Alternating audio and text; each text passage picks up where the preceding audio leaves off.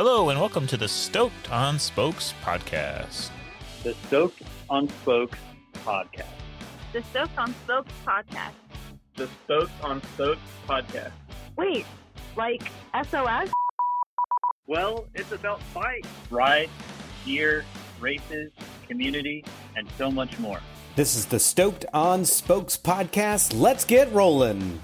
All right, and welcome to the first episode of the Stoked on Spokes podcast. I am joined today in Watertown, New York by Mr. Craig Burleigh and Mr. Todd Phelps, who's the owner of the Black River Venture Shop, which we are currently in.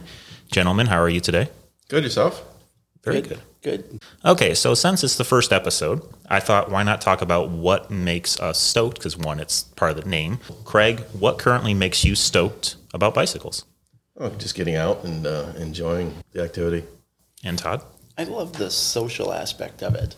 You know, you get together with friends, even if it's just a group ride, if it's a shop ride, you know, just having everybody come together and working as a team and interacting with everybody. And obviously putting on a bigger event or something than, you know, if you show up at a charity ride, the energy from everybody. Because you used to support events, and now you actually run your own events, right?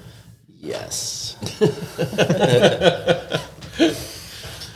And is there a still an excitement on that? Trepidation is more the word I'd go with right now. It was a lot of work last year, and everybody's asking me, are we doing it again? And COVID was such a pain that, I haven't really put it together yet. Okay. I do still plan on it. Okay, and what makes me stoked the most right now is I think with how, crazy life is, it's nice to get out and ride. And for me, it's a big de-stressor so that I can just calm down a little bit, just ride, just focus on that. And Craig, is there anything else that makes you excited about bicycles? I like working on them and stuff like that. That gives me something to work my hands and my brain and figure out the complexity of how things are messed up and what needs to be done. You know, how to build a wheel, rebuild a wheel, stuff like that. So it's really enjoyable like that.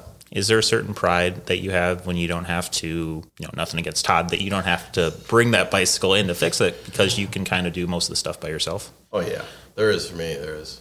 I'll go find parts and it's like, oh, let's build this one. Or I'll get on eBay and I'll be looking around. It's like, oh, there's a frame set for $700. Let me put an offer in because it says make offer. Oh, I'll give you $500. Okay. Really? I didn't really want to buy that. I just wanted to mess with you. But I guess I have to buy it now.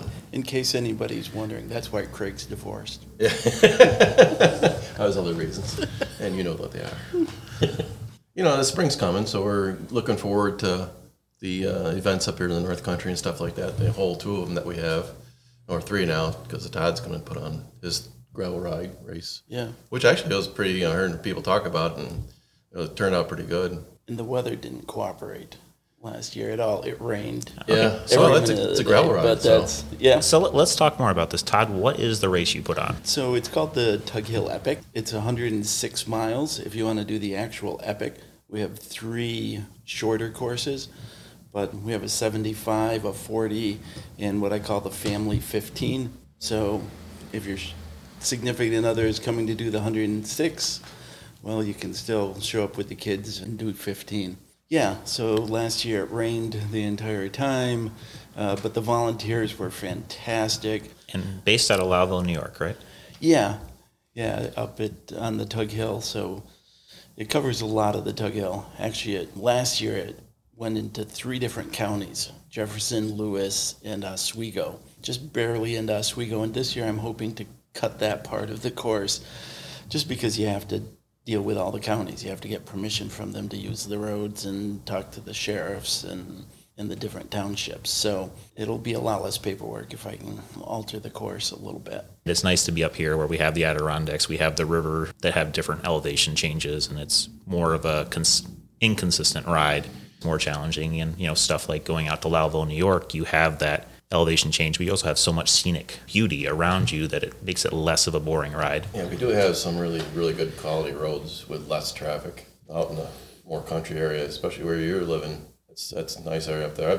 Last year I did a lot of rides in Krogan and out in that surrounding area. There's a shop out there, and and it was like on a Tuesday or something like that to get done early, and I would blitz out there and catch a ride with them. And when I was younger, I had my grandfather had a place in Krogan, venture around back and relived that area, which I never rode until this year, and it's like, oh my God, this is... Nice thing, too, is that bike shop in Krogan also has an ice cream shop, too, Yeah. which is even better. Yeah, and if you do a group ride, they you get free ice cream. This is a small cone. You don't get much. Yeah. But the nice thing is you get off at least more rural area away from Watertown. You get more off of just those main roads, and it's just the amount of traffic is so much less. Oh, yeah. You can kind of just take your time and not feel like you're rushed or pushed on the shoulder constantly like you are on some of the main roads we have around Watertown. I feel if you ride by yourself, the main road, like the state routes, so the bigger shoulders are really a better place to be. But do you feel safer on a faster speed with a bigger shoulder, or? Yeah. I mean, anything can happen anywheres, but I feel that for myself, anyways, because if I'm riding with somebody and I don't leave anybody a message when I'm gone and when I'm supposed to come back, and it's kind of like, well, they can find me alongside the road maybe, as opposed to going down some country roads. They don't know where you're at. So they can ping your phone if you want. So Craig was telling us before about how he's spending so much time on Zwift now. So Craig, what makes you excited about wanting to do Zwift so much? It's mainly the convenience and safety. As I can get the bike stuff set up. All I gotta do is throw a set of shorts on, get my shoes on, put my heart rate on, some water, and turn it on, and look for the best thing is like look for group rides with people from all around the world. Zwifting is really cool. I mean, I get a better workout. I don't have to worry about traffic, road conditions, weather conditions, animals. So I just get on and what world am I going to play in today? And so it's a group ride here. We'll go ride with them, and I never ridden with these guys before. I'll go ride. And when you get done, the shower is right there. Yeah, you get a flat tire? No, you don't. No. But I did have a problem. I had a mechanical, actually, one of the nights anyways, I was riding, pedaling, and my cleats kept on coming out of the pedal. I'm like, what's going on? So I put my foot back in the cleat, in the pedal, and not really working out. I look, and the pedal is broken. It was a Crank Brothers big beater. The spring had broken. I'm like, are you kidding me?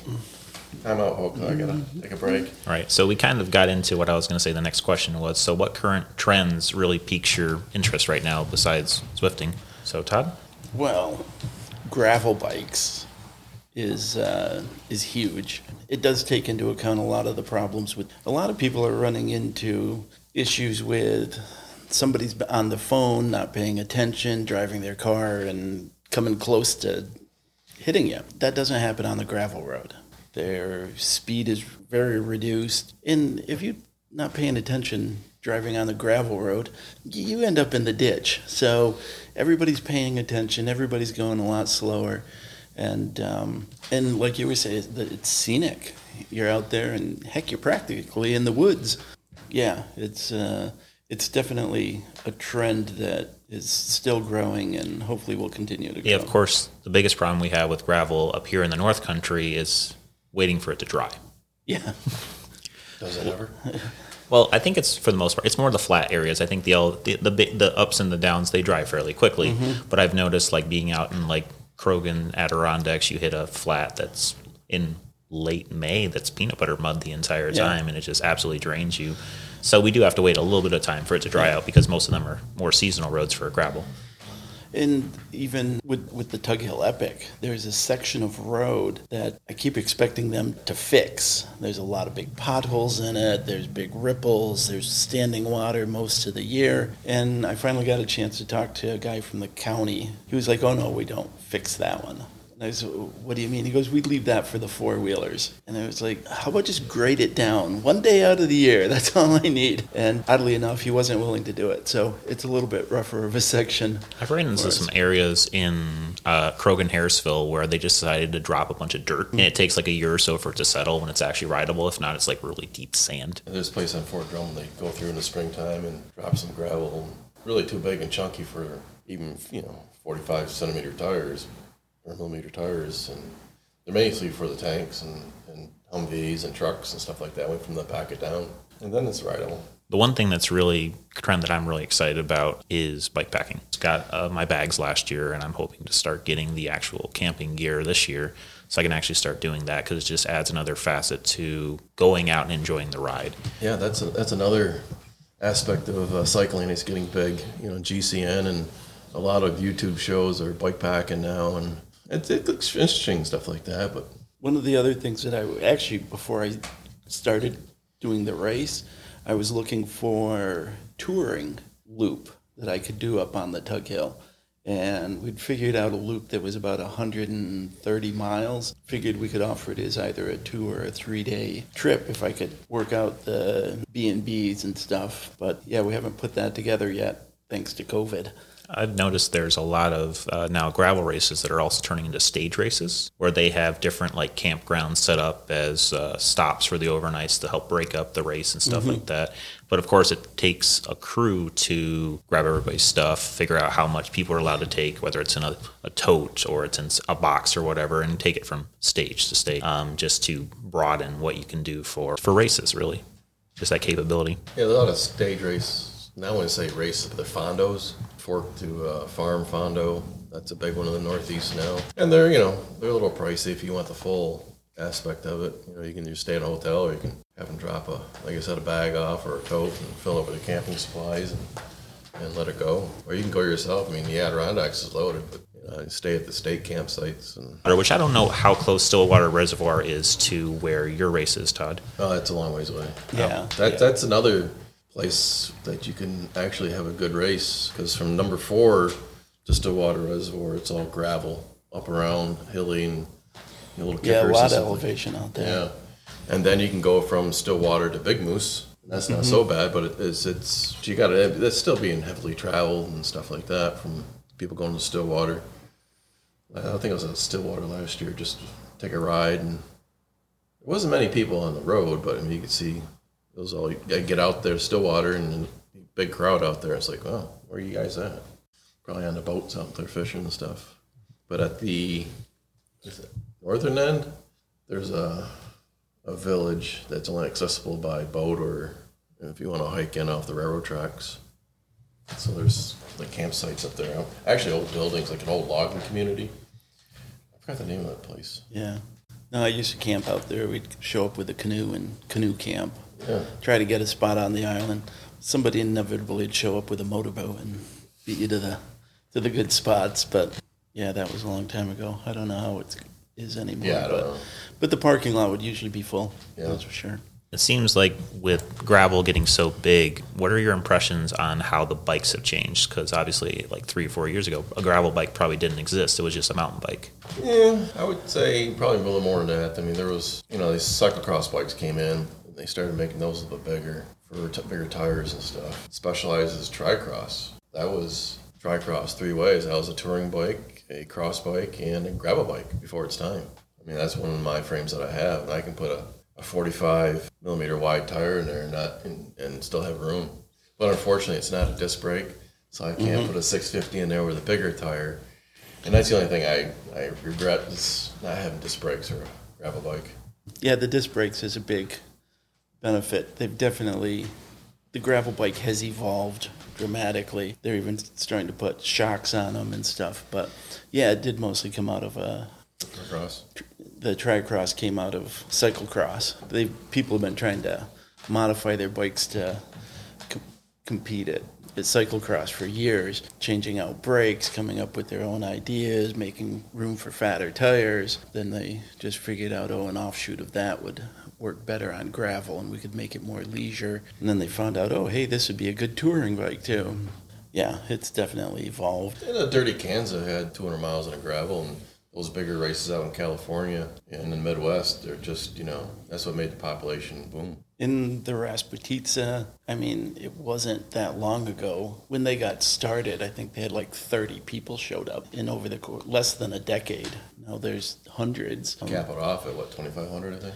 Yeah, something like that. And it in the 1 year, not too long ago, they got like a foot of snow during the event, and I was like, why would anybody show up at this? Apparently Rasputitsa is Russian for the mud season, and it draws people like crazy. It does. It's this aspect of something new. It's different. I can, buy a special bike for an N+1 collection. Speaking of N+1, if you did have to have an N+1 right now with the new bikes that are coming out, what would you go for? I would strictly go with a gravel bike, because you can put skinnier tires on that if you want to. You don't have to run fat tires. You can put 28s and do just as well. You can't come do my event with 28. Well, no, I'm saying, but I have the opportunity, or the person has the opportunity. Like, hey, listen, I'm going to do this event. Now I got another wheel set. I got 45s. Yeah. Or 650s on it with 55s. A guy tried it with 28s.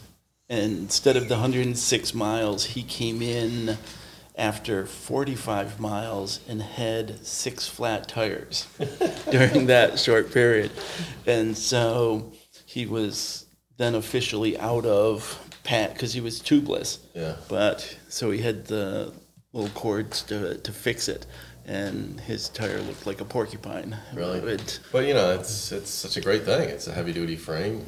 I mean, not saying that the road bike couldn't handle something like that. And you've got tire selection from, I believe, a 32 to up to what, low 50s? Yeah. Well, if you can, so let's say you get a 700 centimeter frame to start with, and you put 650s in there and make them wider. Seen them with 2.1s. Well, you put mountain bike tires on if you want, or you can make a mountain bike at a drop handlebar and say, "Look at me go!" Right, and of course, with a lot of the riding I at least do in the Adirondacks, a part of me does kind of think of sometimes it'd be safer to use a mountain bike than a gravel bike, because in the areas I ride in, which is northern Croghan to Harrisville, it's so inconsistent, and it's like sometimes it feels like I'm hitting every spectrum of gravel just by riding sometimes 10 miles, because you go from unmaintained to probably never been maintained. I use my mountain bike when I'm exploring to check out. There's a lot of sections on the course that you can't drive your car on, either because they're not allowed or it's just too rough. So yeah, I take the mountain bike and cover that ground, because like you say, when you go from one township to the other or from one county to another, they just have a different idea of what they're doing with that road. And it feels like some of the gravel roads kind of evolve year after year based on what kind of traffic they're getting. Like a lot of the ones I ride in Belfort area, Harrisville, it's a lot of logging trucks and the roads never get maintained. So you can kind of see how the road evolves over the years, where you do start to get some ruts and then some years you just don't. Right at our start-finish line at Flat Rock Inn, there has been a windmill development going on. Those big trucks just absolutely destroy the road. At the beginning of the season, there was fist-size cobbles the entire, for like 2 or 3 miles right at the finish line. Nobody wanted that. But then I showed up less than a month before the race, and boy, they'd come through and they'd put down a new top on it, and it was gorgeous. And by race day, they'd killed it already. The big trucks had just absolutely pitted it and brought those big stones to the surface again, or had put new stone down. So hopefully that project will be done this year, and we'll be able to get in there and they'll have a decent surface on that. Now I'm looking at getting access to that new project, because they've got all new roads and stuff through there, and using that as part of the course, because it looks like it's going to be fun. It's a lot of twisty, windy, and up and down, and adding that is what's going to allow me to cut out Lewis County or out Oswego County. So the paperwork will go down, and I think it's going to be a much funner course. One of the things I hope to get in when I can actually find one of the bikes is I eventually want to get into fat biking. It's something, especially with this area with how much snow we get. Yeah, that's another bike style, fat bike. If I had it my way, I would get myself a gravel bike and a fat bike, because that's all you're going to need. I mean, even with a fat bike, you can put skinny tires on it if you want to. Skinnier, yeah, 3.5 inch. Yeah. Or 3 inch. You can ride that, or you can keep the 4.5 and ride. GCN did a climbing comparison with a 26 inch, a 29, 650s, and a fat bike. And the fat bike just rode away from everybody, because it just... Going uphill, yeah. Yeah, lots of traction. Oh yeah, I mean, only 5 pounds of pressure in the tire, and you're not racing. Well, you can race now. You get, I did a fat and other fat tire bike races. Yeah, that we have going on a couple of weeks in Winona Forest, which is Mansfield area. I have friends in Krogan that ride fat bikes, and they say you're not going fast on them sometimes, especially based on how much the snow is. But obviously, if it's a groomed snowmobile trail, then obviously you can go a lot faster than broken into snow. And there are some ski resorts up in New England that do have fat bike trails with fat bike rentals. Winona has really started catering to it a lot. Yeah. But they used to groom mostly for cross-country skiing and snowmobiling, and then one section for dog sleds. Yeah, they've really started to, instead of having 2 sets of cross-country skis, now we'll put one section cross-country skis and we'll just leave the rest of it flat for the fat bikes. So they groom it and pack it all down, make it all nice and... Well, you think of stuff like fat bikes, snowshoes. I would think that would be something to naturally push down the ground anyway for cross-country. Yeah, very compatible. But the cross-country skiing, they don't like it if you mess up their tracks. So that's a whole nother podcast. Yeah, really. E-bikes. Owning a bike shop, I'm supposed to be opposed to them. I'm supposed to be hardcore, regular bike. They're so much fun. You can ride up the mountain. Around here, I think McCully, out by Old Forge, is a perfect venue for your e-bike. The one I had was a Cannondale with a fair amount of travel, probably 120 or 140 millimeters. At McCully, they don't run the lifts, and it's an hour and a half away. The math just doesn't work out for me on a regular bike. So also about e-bikes, there's that ability for couples to ride together. Yeah, I've been using it as really the primary sales pitch for trying to sell bikes, and it really is the best thing about them, is that it's a great equalizer. A lot of the reason couples don't ride together is because one of them, most of the time the guy, is a lot stronger. He's either waiting around for her to catch up or just not getting a good workout riding with him. That works out fine if it's a date and, when you're early on. It's better to ride with people that are similar strength. The e-bike does that. You can set it up. There's a big discrepancy in ability. Then you just put the weaker person on the e-bike and suddenly they can keep up. In fact, they can usually kick your butt going up the hills. And if it's a smaller discrepancy, well, then you both get an e-bike, and one of you runs at 20% boost and one at 60%. And there's also that ability to always turn off the function of using the e-bike. Yeah. What to do with that? Then you're just carrying a heavier bike around, too. That's true. It's a good workout. Yeah. And so all those times that you've been out with somebody and they can't keep up and they can't get up the hills, the e-bike just, in most cases, now suddenly they're ahead going up the hills. And your only chance of catching them is on the downhill. Or flats. They are governed at 20. So as soon as you get to 20 miles an hour, it's not helping anymore. Everybody knows that only fools pedal downhill. So really it doesn't help that much anyway. So if you're an experienced rider, you don't put a lot of effort into going downhill. Just the math is no good. The wind resistance, the amount of horsepower that it takes to go 30 miles an hour is exponentially more than, going at 28 miles an hour. So most people don't put a lot of power in going downhill. It's not efficient. Some of the new ones from GT, they're making the Grade and an E, so it's actually a gravel bike. The tubing on it, boy, it's hard to tell there's a motor in that bad boy. In comparison to like the older style Cannondales with the really big tubes, you'd be hard pressed to, at first glance, know that it was an e-bike. As a event director, we're going to have to start taking into account that people are going to want a category for it. Oh yeah, if it makes more people participate, why not? Yeah. Opens it up to everybody. Just make sure you don't use an e-bike in a regular bike race. Yeah.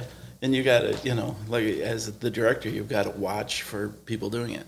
Fortunately, right now, because we're at a 106-mile event, most of the e-bikes won't get you there. And so does it work out if you get 50 miles really fast and efficient, and then you have to carry that dead battery and motor the rest of the way. It's hard to know how it works out. Probably more for your shorter categories then. Yeah. It does make sense. It would be a huge advantage in like the 40 and probably even the 75, but we'll have to watch for them and make sure nobody's cheating. And, and just make a category for it. Because a lot of people do show up because, hey, there are parts of it that are just gorgeous. We're out in the windmills, we're up on the Tug Hill. There's a part that is on an old railroad grade that runs right through the middle of a small lake. I guess when they were building the railroad, the guys didn't want to go around, so they just built straight across, backed the train up and dumped rock in until it filled in the lake and made a little causeway right across. It's so narrow, you can't have two cars going in opposite directions on it, so you have to stop and look for somebody. And I wouldn't feel comfortable with more than 3 bikes abreast on it. And so, yeah, it's beautiful out there. And if the e-bike opens it up for more people, then, we'll make a category.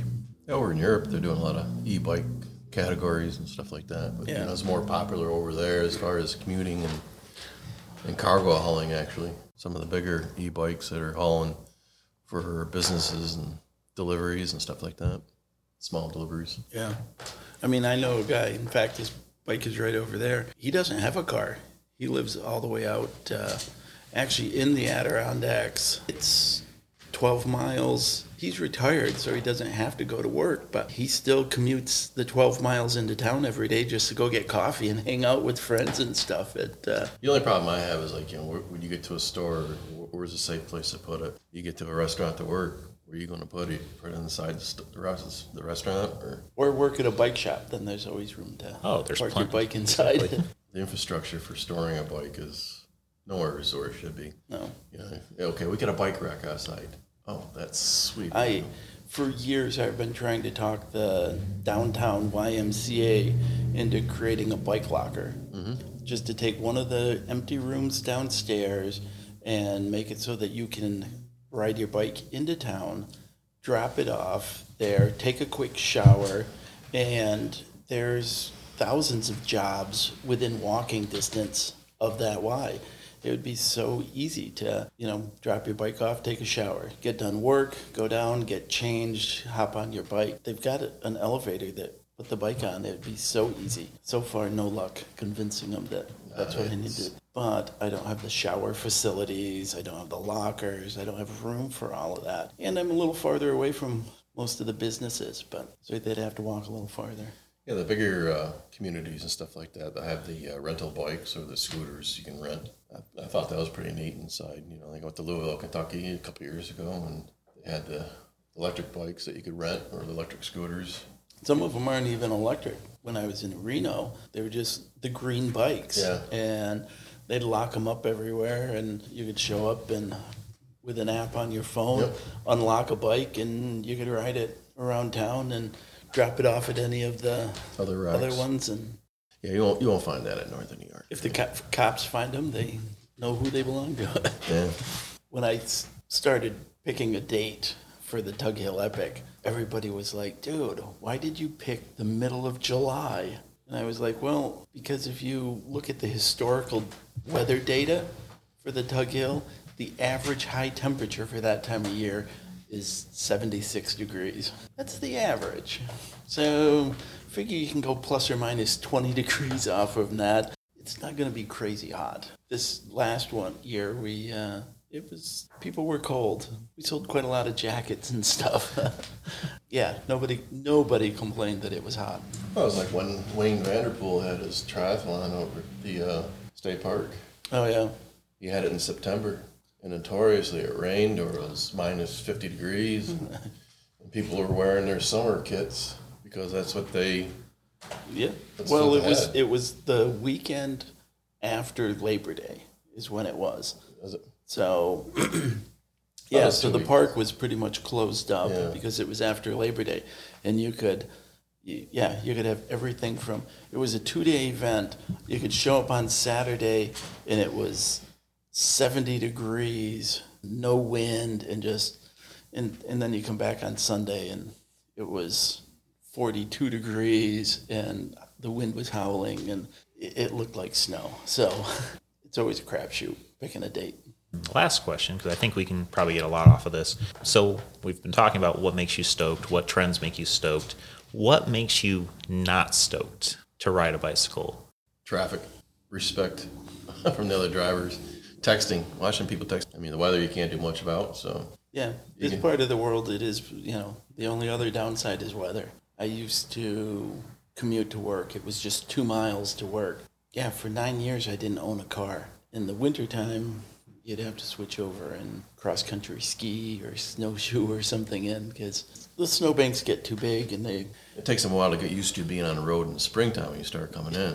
4 years ago, I had 3 guys come into the shop, and they were from Ottawa. This was the middle of February, and they were riding their bikes from Ottawa. Quote, we're going to see how far south we can get before we run out of time. And I think they had 3 weeks. They were more than a week into it already. And from Ottawa to here is 2.5 hours by car. That, the day they got here in the afternoon, had slept on Fort Drum, which is 9 miles away. So here it was, 2 o'clock in the afternoon, and they'd only made 9 miles that day because of the weather. I literally talked to 3 people later who told me, oh, I saw these 3 guys, and they had their bikes loaded. Honest to God, they almost died. I watched them almost die. I had 3 people tell me that they had seen people almost hit them. And that was between here and Adams. I was like, well, guys, what do you're going to ride for another couple of days and then turn around and head back? They were like, oh, no, we're going to see how far we can get in the 3 weeks, and then we're going to take the bus home. So I suggested next time, take the bus down to Virginia. And then start from ride around for 3 weeks, and then take the bus home. They thought that was a pretty good idea, so hopefully they're going to do that. Because I guess the point is that the roads are not... They put a big shoulder on them, but in the wintertime, they fill it up with snow. Right. Which is what it's for. Yeah. That's why they put it there in the first place, is to have some place to wing back the snow. No, we don't ride very much in the wintertime outside. I mean, there's a few people that do. There's somebody in Lowville I seen come up Route 12. I remember when I used to work nights, I made a delivery at Stewart's in Lowville. I was coming up Route 12 back to Watertown. And it was 5:30ish in the morning. And I'm coming up 12 out of Watertown. I'm like, is that a blinky light up there? I'm like, no. and the temperature was actually minus 38 degrees. I don't know what the wind chill was. But my truck was having a hard time just to keep running. And I'm climbing the Route 12 out by the hotel there, and it's getting closer. Sure enough, it was somebody on a mountain bike, bundled up. And I'm thinking, that's probably a farmhand or something like that, getting to work if he's heading out of the village. So, like, God bless him, man. But I've seen, not too long ago, I was in Lowville, and I come back 5 o'clock at night or so, and another blinky light up there. And it's, wintertime, it's like, well, the road's a lot better now. It's not snowing, so it's a little bit warmer. It's about 20 degrees, so. Yeah, usually right now I've been watching the weather. If it breaks over 30 and I know the roads are clear, I'll be out. Yeah, I'll be out riding, even though everyone I know thinks I'm crazy. Yeah. I mean, obviously you have flats every once in a while. You have mechanical issues that happen when you're riding. Well, those you can't control, so, it happens. The other thing that you can't control is getting old just makes it so much harder. I mean, like I said, I used to, for 9 years, I rode the bike back and forth to work. Been there, done that. Not doing no more. I can't do that anymore. It gets below 60 and I knee guards on. Otherwise, my knees ache for 2 days because they've gotten cold and... Arthritis is setting in. Yeah, nothing that we can do anything about. No. Not a whole lot to not be stoked about. Riding is fun. Shelter box? Yeah, the shelter box... I'm a little concerned about the shelter box, to be honest with you.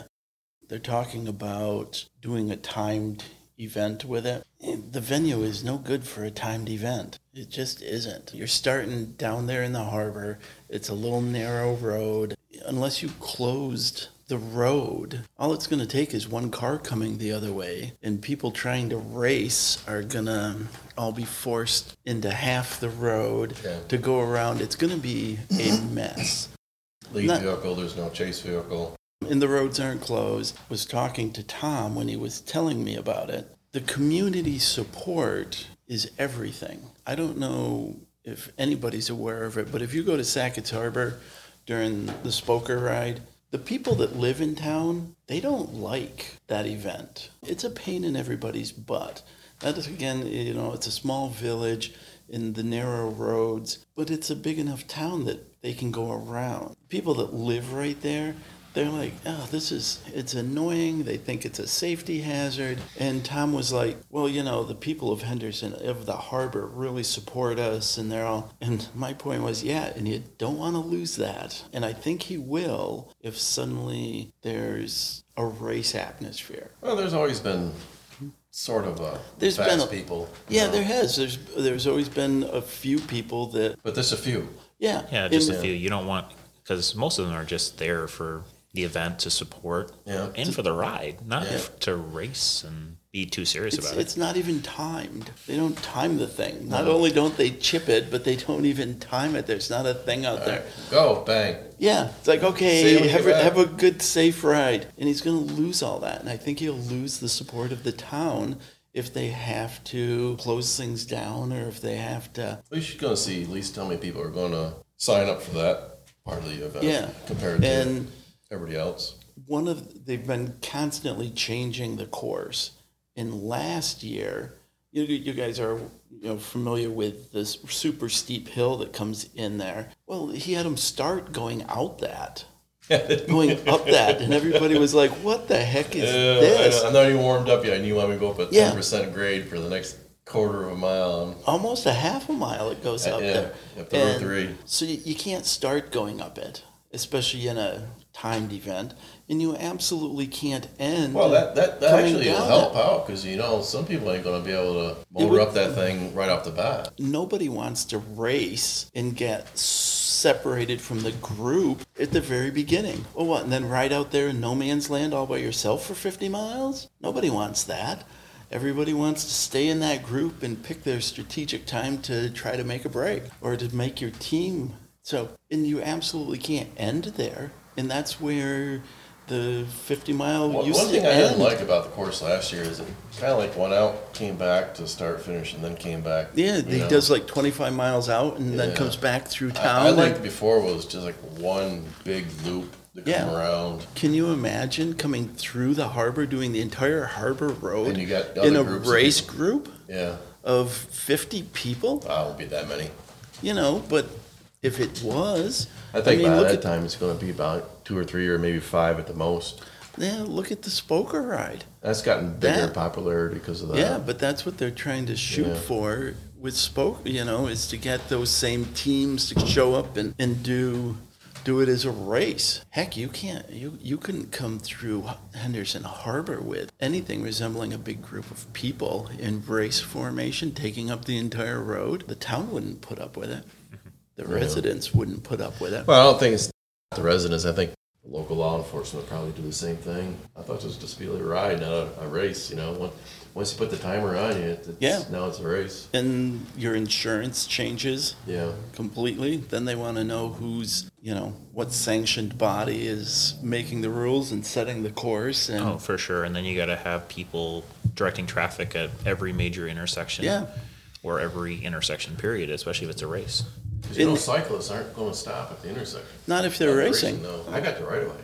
No, you don't, dude. And, if you want to actually stop traffic, in this state anyway, you need either a cop or a fire police. Yeah. They're the only people that legally can stop traffic for something. You can't just be like, hey, we need some volunteers. Hop on out here and just stop traffic when the bikes are coming through. Not on Route 3, you're not going to. Not on Route 3, not on anywhere along there. Road marshals there just to direct which way you can go. And to some extent to stop the bikes if it's a dangerous situation. Yep. Racing, you're not going to want to do that. No. I think he's off in the wrong direction on that. I think there was a lot of interests for it, but it's just time yourself.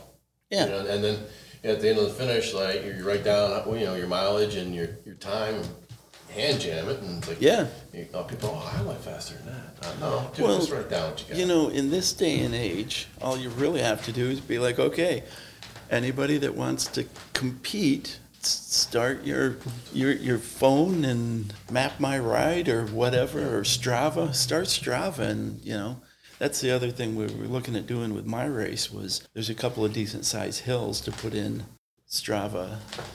KOMs and stuff. Yeah, let everybody know at the end. You can just go through and be like, oh, and say who was the quickest going up. Yeah, you can the have hills a or marshal up there and say, oh, listen, Did you have numbers? Everybody got a number. Yeah. So. You couldn't, because of the rain, you couldn't see them after half a mile. You can always sit there with your cell phone and click. There's the first one. Click third, fourth, fifth, sixth.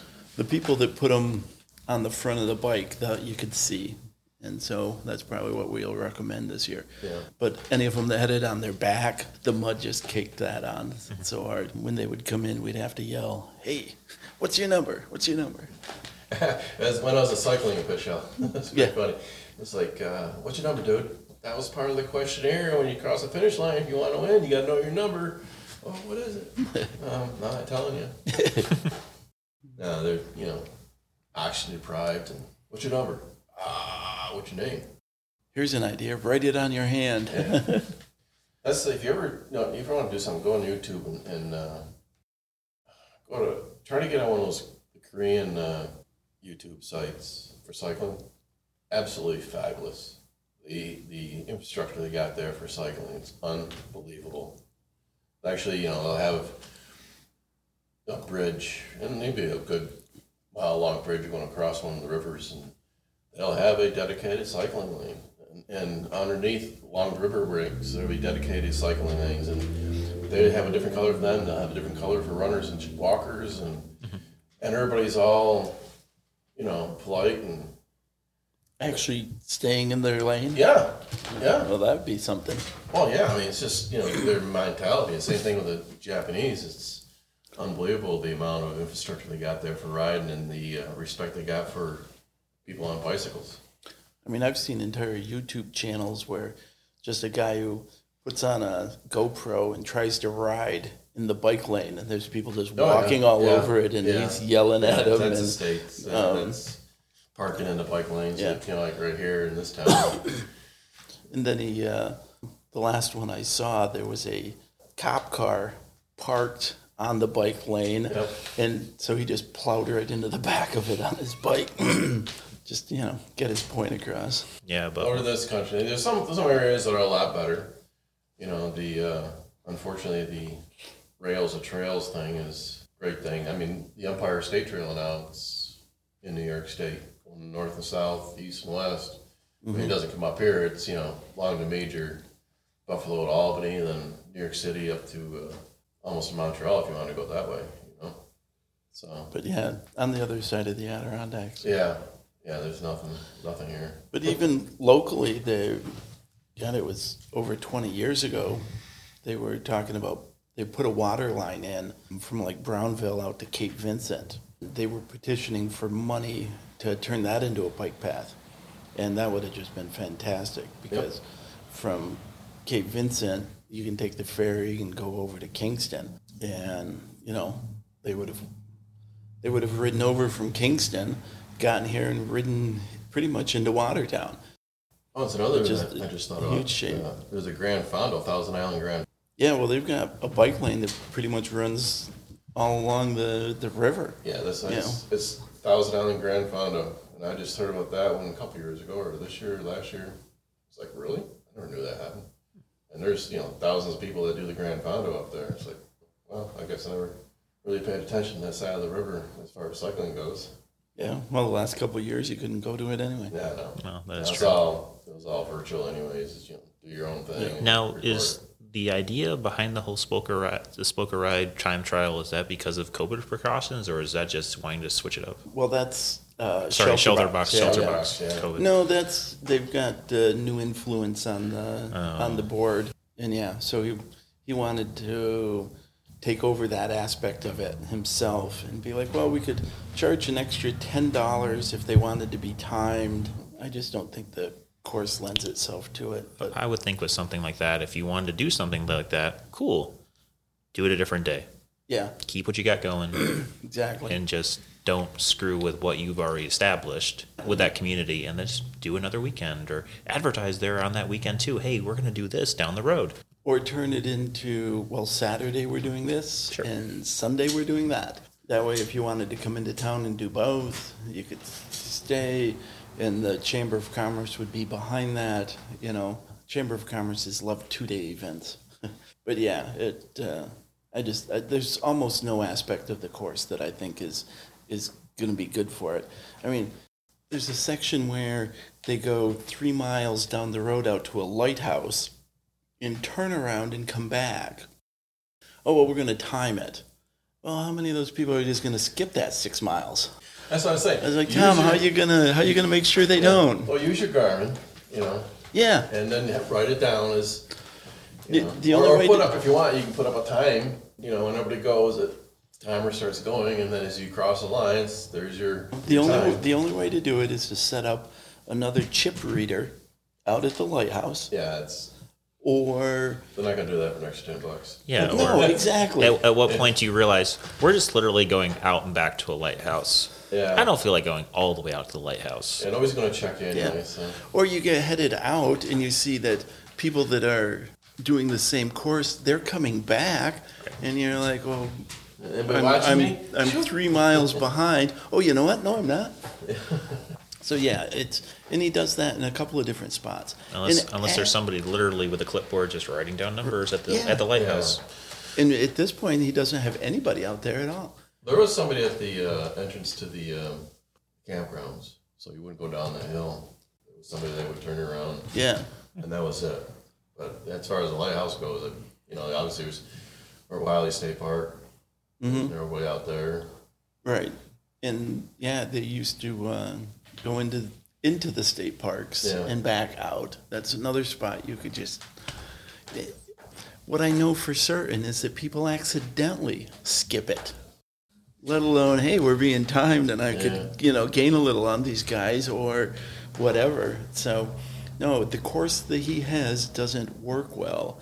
The venue doesn't work well for a race, and I'm concerned he's going to lose the support of the community. He gets huge support. He gets more volunteers.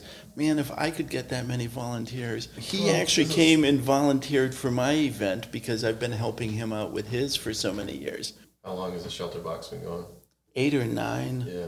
Yeah. So it's, like if you get that magic number of 5 years, and you're doing pretty good for an event if you're going over that number.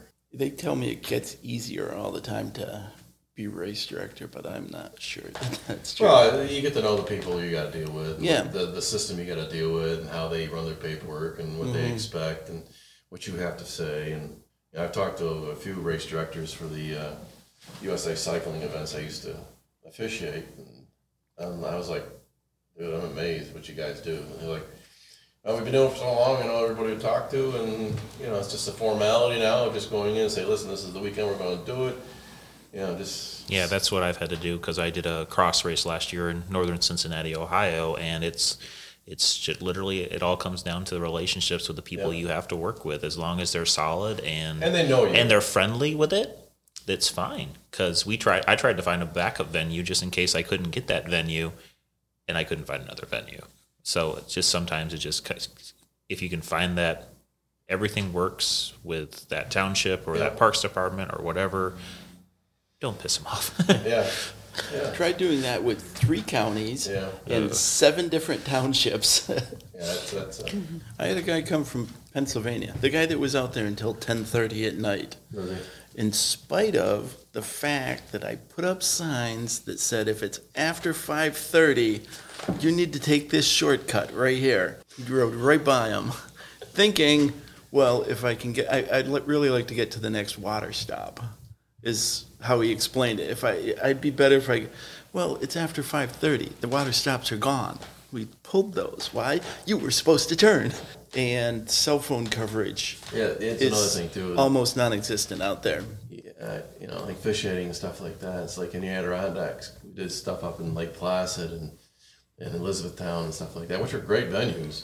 But if there was an emergency, a crash or something like that, you look at your cell phone, it's like, I passed off just sending smoke signals. because there's really, they always hold the event, so there's no signals whatsoever.